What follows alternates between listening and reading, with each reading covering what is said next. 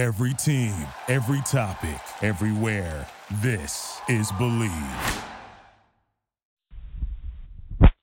Hello and welcome to the Monday, April 22nd, 2019 edition of Taekwondo Life Magazine's podcast, Taekwondo Life Magazine Live. My name is Mark Zorianis. I am your host, the editor-in-chief of Taekwondo Life Magazine, and a third Dan Black Belt. Today on the show, I am joined by 7th Dan Master Simon Scher, who is an author, who is a little bit of an Instagram and internet sensation for his kicking project, where he posts himself kicking in various venues. Really worth looking at. And he is what I would consider to be the most flexible man in America. And if you check out his Facebook page at Simon Scher Kicks, or his Instagram or any of the social media, you'll know exactly what I'm talking about. And in conjunction with that, he developed a very unique adaptation of a stretching material. It's a stretching band called the Psy Stretcher. And you can find all that information on our webpage with all of the links.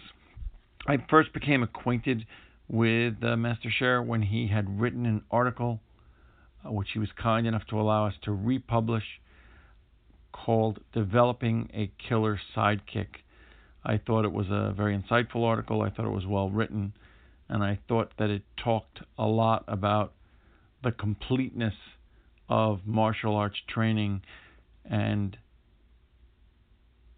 it talked a lot about having the heart to take on the difficult challenges in the training process, as opposed to simply honing the skills that we feel most comfortable with. So I think you'll find this to be a lively and enjoyable discussion. He is someone who delights in conversation and welcomes contact. So I encourage you to follow up, to check out his social media, and to reach out to him for speaking engagements and demonstrations and things of that nature. That being said, I will turn it over to our interview with 7th Dan Master Simon Scher. Thank you. Very good. Okay, so I am very pleased to have on the phone with me today Simon Scher. You are a 7th Dan, is that correct? As of last weekend. Very good. Congratulations. Wow, our timing is great for a change. That's good. So a 7th Dan, Taekwondo practitioner, a writer, a teacher, a spokesperson, probably the most flexible person on the planet. I will give you an opportunity to introduce yourself, but I will just inform our listeners. You've had some submissions for our magazine, and you've written probably what I would consider to be one of the top 3 martial arts articles that I've ever read in my entire life, which was, I think, how we came to start speaking, which was Developing a Killer Sidekick, which I thought was a very practical and a very well-constructed article, and very practical. So that being said, I'm really flattered. No, absolutely sincere, and I use it as a teaching tool all the time. So I want to thank you for talking with us. If you could introduce yourself, tell us your name, and you just told us your rank, but tell us a little bit about your martial arts background. Absolutely. My name is Simon Scher, and I've been teaching Taekwondo for going on 25 years now, and it's something of a passion of mine. You know, I got into it when I was young, and it's something that I've always loved. That is very close to my heart. Like most of you out there who are probably listening to this, I started martial arts, and to stop it, or when I take a break, it's painful. It's like something's missing. It's such an integral part of both my life and my personality, my identity. So I'm sure a lot of you feel that way too. I've joked with a lot of kind of martial artists that I've met with over the years, and we talked about why we're still doing this. You know, people do baseball, softball, soccer, and you know they drop out when they hit a certain age or when life gets in the way. But martial arts is something that if you stick with it, you stick with it, and it's something that you take with you when you move, when you travel, and it's definitely that way for me. Something of a passion. Well, that's great. I share that, and for any of the time periods whether it be for extended work or injury that you are away from it, I agree with you. It's the countdown to when you're going to get back into it. So and that's so. Tell me a little bit about your flexibility. I see. I follow you on Instagram. We're going to talk a little bit as we go about the side stretcher. I'll give you an opportunity to talk a little bit about that. But I see that you have tremendous flexibility, probably equal to or exceeding almost anybody that I've seen. Generally, again, and I think this is probably scientifically backed up, right? Women tend to be, in Taekwondo, tend to be more flexible generally than men. So particularly even as a male, you're so extremely flexible. Is that something that is partially a gift from above and a product of work, or is it 100% a product of work or 100% a product of nature? So tell me a little bit about that. A loaded question. Yes, absolutely. First of all, women do have generally larger, more flexible hips, just because of, genetics. In childbirth, the hips have to open up, and generally the sockets in the hips are larger and differently shaped so that that can be more accommodating. So there is a biological factor for women being more prone to flexibility. I was actually having this discussion the other day with a friend of mine about the social aspects of flexibility, and there's nothing stopping men from being as flexible as women in general, but there's a social aspect to it. I mean, a lot of young men, even in the martial arts, the flexibility aspect isn't pushed or made as big a deal as it is for girls. Girls tend to be pushed into arts like ballet and gymnastics that have a huge emphasis on flexibility, whereas in martial arts, you don't need the flexibility as much, even though it's useful and your techniques can come out more smoothly if you're more flexible. So I think one of the overall reasons is that boys aren't pushed into flexibility as much and consistently as women are.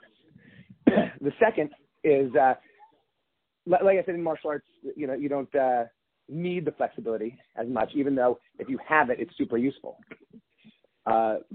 Boys but what about can get it, yeah. For yourself, how did someone push you into being more flexible? Did you just have better opportunities, or is it something that you just worked on over the years? Part of it is genetics. I mean, my mom can do a split. My dad can barely touch his toes. So I think I'm in your dad's camp. I'm in your dad's camp after 30 years of Taekwondo, but I try. So all right. So part of it's genetic, okay. But tell part me of it more is genetic, but a lot of it's consistency. I mean, one of the stories that I tell, often people talk about my flexibility, is that yes, I started working when I was young. When I was about 11 or 12, I got my splits.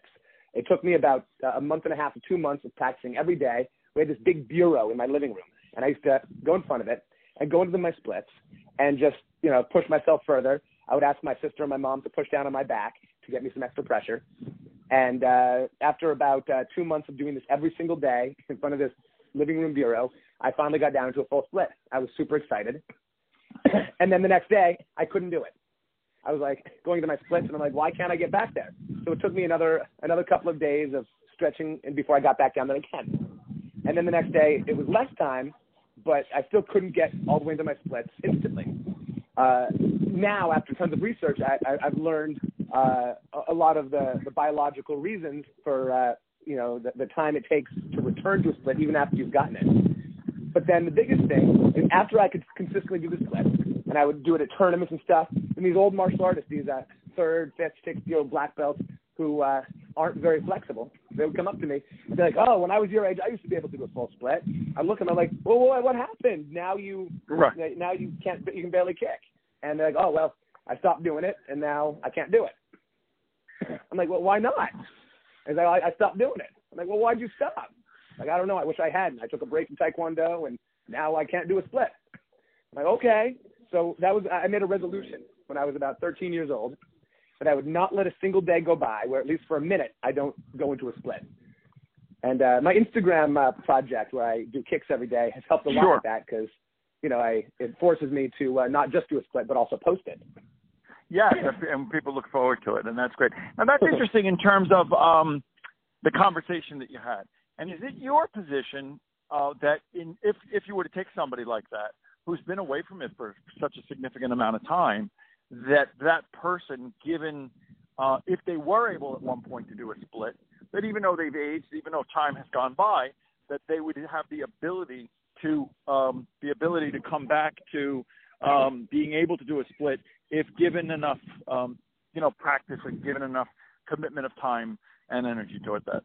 Absolutely. I mean, barring biological holdbacks like severe scar tissue or hip replacements, I mean, I'm not saying that's a definite bar, but barring things that biologically and physically hinder your flexibility, I see no reason why anyone shouldn't be able to get to a split. I mean, there's people I'm talking about who say, I used to be able to do it, but now I can't. I think those words that I just repeated are almost a hindrance, a blockade to them increasing their flexibility. They see someone do a split, instead of saying, I will do that, I'm gonna try again, and I'm gonna push myself and get back to it. Sure. I used to do that. Don't you quit, or you'll end up like me. I mean, it's almost a comfort for them. It's like, I used to be able to do it. I made this mistake. You learn from it because I'm the senior, and learn from my example instead of It's almost like that famous quote that says, I think if you say you can or you say you cannot, you are both right, or you are always right. So exactly. I think that there's anchoring that goes on of the brain in terms of these types of things. I do agree with that. I have some older students. They're in the red belt, black red belt phase right now, and they were never flexible. They were never in martial arts or gymnastics or dance or anything like that. But they've come and they've been doing Taekwondo consistently with me for a long time. And we do stretching every class, and they're determined to get that flexibility so they can do those smoother, higher kicks that flexibility makes much easier. And from the time they started in the last 3 or 4 years, they've made amazing progress. Like all of my adult students are so much closer to their splits than they used to be. A couple of them are inches away. Other ones are just like a foot or two away. But the progress in the last couple of years is just so dramatic because of the effort and energy they put into it. Some of them go home and stretch every day. A group of them actually have a calling group. They all call each other at a certain point in the evening to check in, to remind each other to do their stretches. That's great. And that just makes me so happy when I hear it. I'm like, oh my God, that's so great that you guys are taking that initiative and doing this not just when you come to class, because that's the only way to get there. Is you stretch every day. It doesn't have to be the exact same stretch, but yeah. I think that's such an important lesson, and I see it, in terms of from my own training, but B, from teaching, is that with even people that go to the Dojang a lot, you're only there a limited amount of time. If you're not doing things outside of the Dojang to improve your performance, you're going to some degree limit your growth and your progress and the trajectory of your progress. It's been my experience. You have to. It's hard to do mentally, right? I go to the Dojang, especially because when you're there, you're committed to it. But to find the time and make the commitment outside of it is really, really essential to supplementing it, in my opinion. And I've seen that a lot with our students as well. I agree. But I mean, just doing it at the same time you're doing other stuff, like watching TV, eating dinner. If you don't have a dog, you eat dinner on the floor and do your splits or what have you. And that could segue us into the side stretcher, because that's one of the reasons that's one of the reasons that I developed the device, is because it's so useful in getting and holding your splits in a comfortable position. Well, there's a lot of products like that out there, but let's talk about that. So I've seen you as the spokesperson for it. I did not realize that you were the creator of it as well. I didn't create it. I mean, the side stretcher is it's a variation on a number of devices that are out there. So I don't think I can claim to have invented it. I feel like I developed it. It's kind of like I took a couple of things from different products that are already out there, made some changes, and made it more available. Well, that is the history of progress in any piece of equipment or any device or anything goes on, right? It's generally. I mean, you go on Amazon. There are tons of stretching bands out there, but nothing quite like this. So tell me about it. Tell me about what it is. Tell me about what makes it unique. tell me about where people can get it. All right. Basically, it's a stretching band, but most of the stretching bands on the market, you can't adjust. So this one, you can go to the stretch position, and it's got pulleys that let you increase the efficacy, the strength, the resistance of the stretch without having to take it off and put your foot in a new loop. And there's no elasticity to it. So it's not for strength development. It's purely for flexibility. So there's no give. You choose a length that you're able to go to, and you go to it. And once it becomes comfortable, then you can bend your knee a little bit, pull on the string, and straighten your leg, and it'll go further. So you can maintain that stretch position and increase your progress like that. There's buckles on it so that if you get stuck or cramp up, you don't have to cut it or injure yourself. You can just press the buckles and release. And it's a relatively thin strap. So the stretching machine, for example, does a very similar thing. But the stretching machine is giant and bulky and takes up a lot of space and is very expensive. This is more versatile than the stretching machine, but this can fit in your pocket. Literally, I have a trench coat jacket, and I roll up my side stretcher, and in the winter, I stick it in my pocket, and when I have time, I sit down and stretch. And it's got a very thin back as well as a band, unlike some of the other products out there. So you can fit it through doorways, and you can use it as a pulley for a loop, and it can also act as a headrest for neck stretching, and actually use it as a technique to lie down in a traction position to help relax my neck and stretch my neck when I am finished with a ground workout like jiu-jitsu or falling. That always hurts my neck, so I use it for that.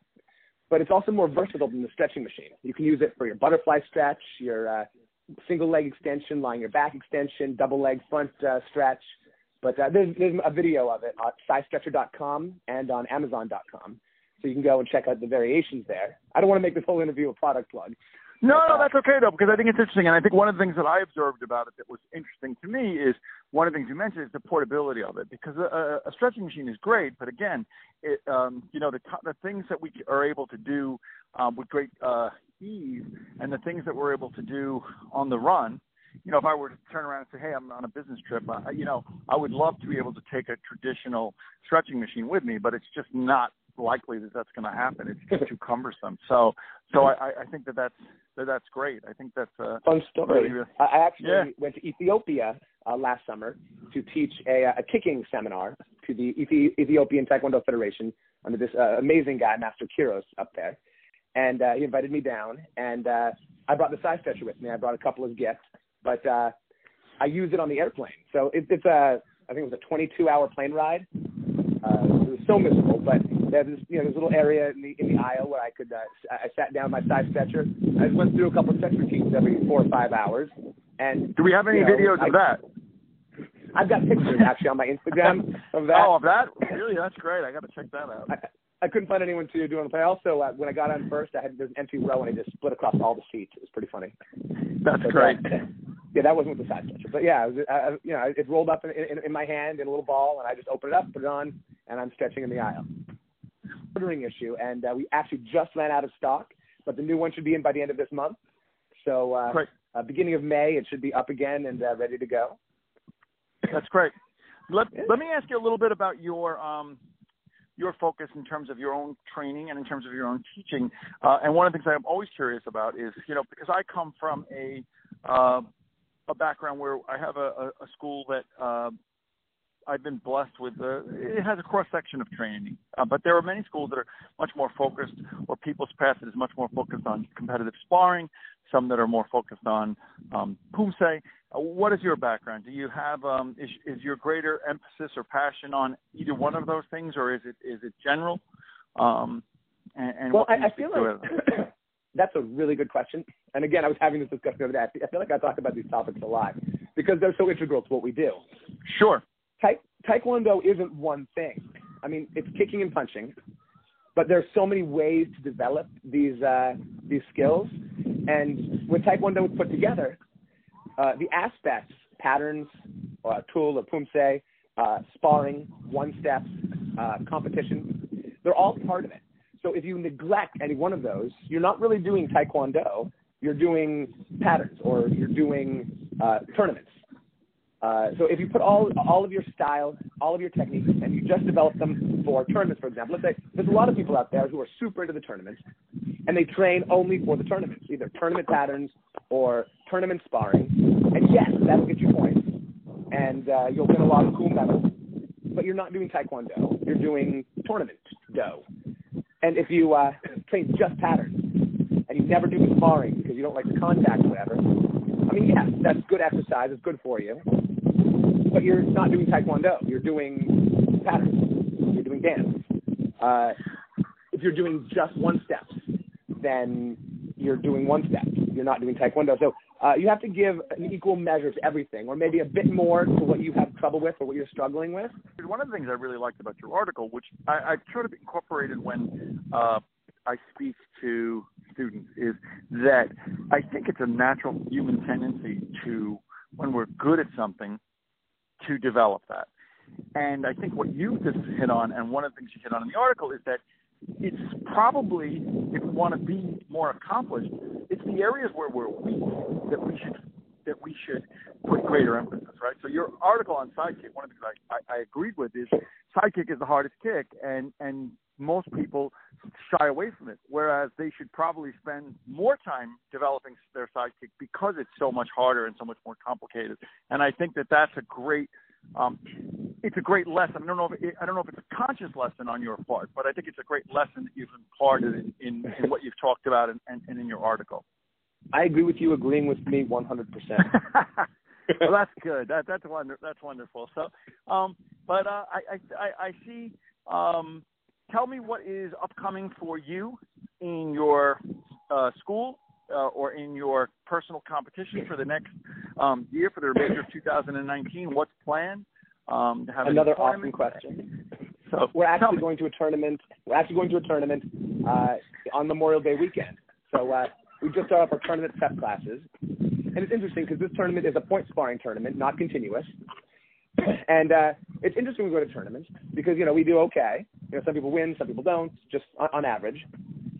But it's interesting trying to teach sparring, for example, when there are more than one kind of sparring in Taekwondo.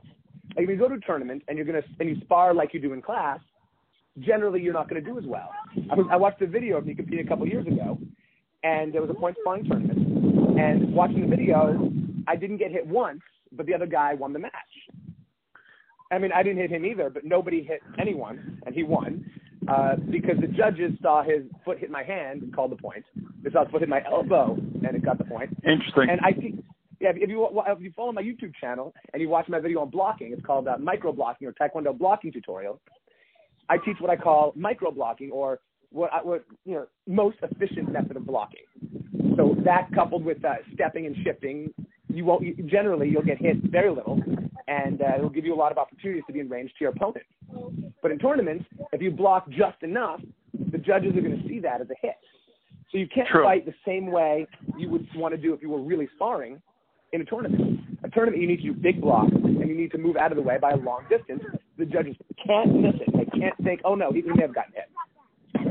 So there's two whole separate, almost martial arts, or schools of sparring. There's tournament sparring, where you're sparring, where you do things that will get you points, which are things that if you were actually sparring would probably get you killed.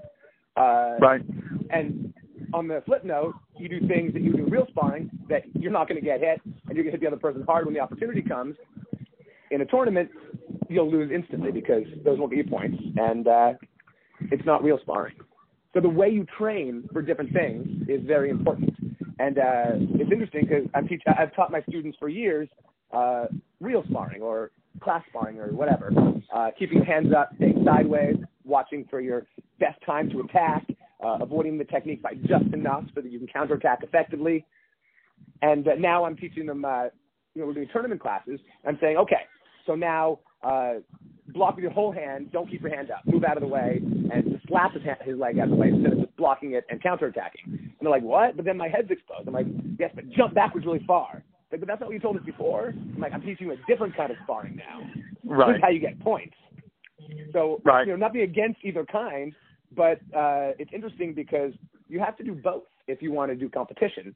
And you have to acknowledge that you're doing both as opposed to doing one and the other. I was watching drills on YouTube not long ago about different kinds of sparring. There was a guy teaching point sparring, and he was trying to make it sound like a lot of the techniques are effective as self-defense as well as point sparring. And I was almost laughing because, yes, these will get your points, and you'll do really well in a tournament. If you try to do that as self-defense, you're going to get your butt beat. Absolutely. It's great. It's a great point, and it's a great point about people understanding. You know, I think sometimes people who are on the outside see different types of training, and they say, well, I don't understand this person or this gal or this guy is a martial artist, but I don't really see anything there that, basically when it comes to, bullying up and somebody saying, well, I don't see anything to be afraid because they're the way that they train. And I think you're right. There's different types of adaptations for different circumstances. So when we're doing the competition of that type, as opposed to when we do, I like to always divide it up into martial sport, martial art, and martial combat. And I think there's different elements of it depending on what it is that you're doing. And I think that the underlying theme is that you need to have an integrated, holistic training program in order for it to really be Taekwondo, as opposed to simply one type of thing. That's very well put. I agree completely. Yes. Thank you. Well, let me. If people want to get in touch with you and they want to find out more about you, aside from the SideStretcher.com, where can they look up and find out? I know you've talked about a number of things, your Instagram and your YouTube channel. Where would be a good portal for them to be able to find out more about you and what you're up to? Well, if you want to talk to me or ask me questions or, anything like that, I do seminars, I travel around, anything like that. Facebook is probably the best bet. Simon Scher, SimonScher. Friend me or follow my public profile page. If you're interested in the article you mentioned is actually based on my YouTube video on the site on how to do a side kick. I also have how to do advanced side kicks, and I have videos for every other kick and aspect of sparring as it relates to kind of developing the technique and the art. Those are all on my YouTube channel at youtube.com/Simon Scher. If there's a yellow background in the video, it's mine because my school floor is yellow. The mats were discounted, so I went with that as the motif. Very good. Very cool. Also, Instagram is Simon Kicker. So I post a new thing every day. There, I respond to direct messages and comments. So that's wonderful. Accessible. That's wonderful. I look forward to personally speaking to you further. I look forward to getting more articles, great articles from you and talking again and following I always look forward to see where and who you'll be kicking next. So I encourage my listeners to particularly check that out. It's the less technical aspects, but it certainly is a lot of fun to watch it. Then it's less technical than reading some of the articles, but it certainly is a lot of fun to see what supermarket or what holiday display you're going to be kicking at today. So, absolutely. So I thank you so much. I actually just finished an article. Oh, no problem. I just finished an article on developing yourself as a martial arts instructor. I'll send it over if you'd like. Oh, that's fun. I would love it. I would love the opportunity to publish it. I think your stuff is very well written, and it always gets a very, very positive feedback from our international audience. Sweet. And on a side note, I do really enjoy your magazine. And thank you. It's engaging and thoroughly well-edited articles. Thank you. I appreciate that. We really try to keep the level high on all of these things, and that's why we try to have the I try to engage with people that are in the cross section and are very interesting and informative. So I always try to say we shy away from the my master, my Dojang is the best article. So that's a tough thing to do because mine is. Just kidding. Yeah, of course it is. So I thank you very much. That's true about me. No, that's true. And everybody agrees. And I thank you for taking the time out of your busy schedule to talk to me. And I look forward to speaking to you in the future. And I just wanted to say thank you again. It's my pleasure. I really enjoyed the interview. And if you're listening, thank you guys so much. I had a blast talking today. And we would both love to hear what you guys think of what we talked about today in the comment section. Absolutely. Absolutely. Thank you, sir. Have a wonderful day. It was my pleasure. You too. Thank you for listening to Believe. You can show support to your host by subscribing to the show and giving us a 5-star rating on your preferred platform. Check us out at Believe.com and search for BLEAV on YouTube.